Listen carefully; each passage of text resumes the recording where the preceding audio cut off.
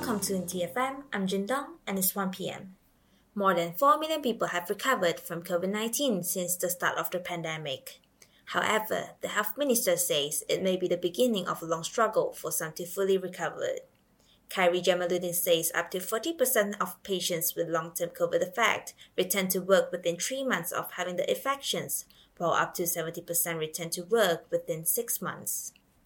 The Malaysian Aviation Commission has pledged to investigate complaints regarding airlines making changes to flight schedules without adequate notice to consumers during the Aidilfitri's holiday period.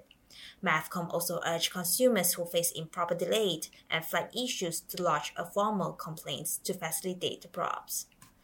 Weather experts predict a rise in temperatures along with the haze phenomenon to hit Malaysia from July to September. Man City are back in the driving seat in the race for the English Premier League title. The result means City once again have a 3-point lead over Liverpool, just 2 games to go this season. Malaysia defeated Japan at the Thomas Cup to emerge as Group D winners. Li Zijia, Goh Sifei, Nur Izzuddin, Aaron Chia, and Teo Yi delivered the winning points for the national team. Our shirtless, who had already booked their place in the quarterfinals earlier, will next face India in the last 8. Once again, I'm Jindong. We'll have more news tomorrow at 1 p.m.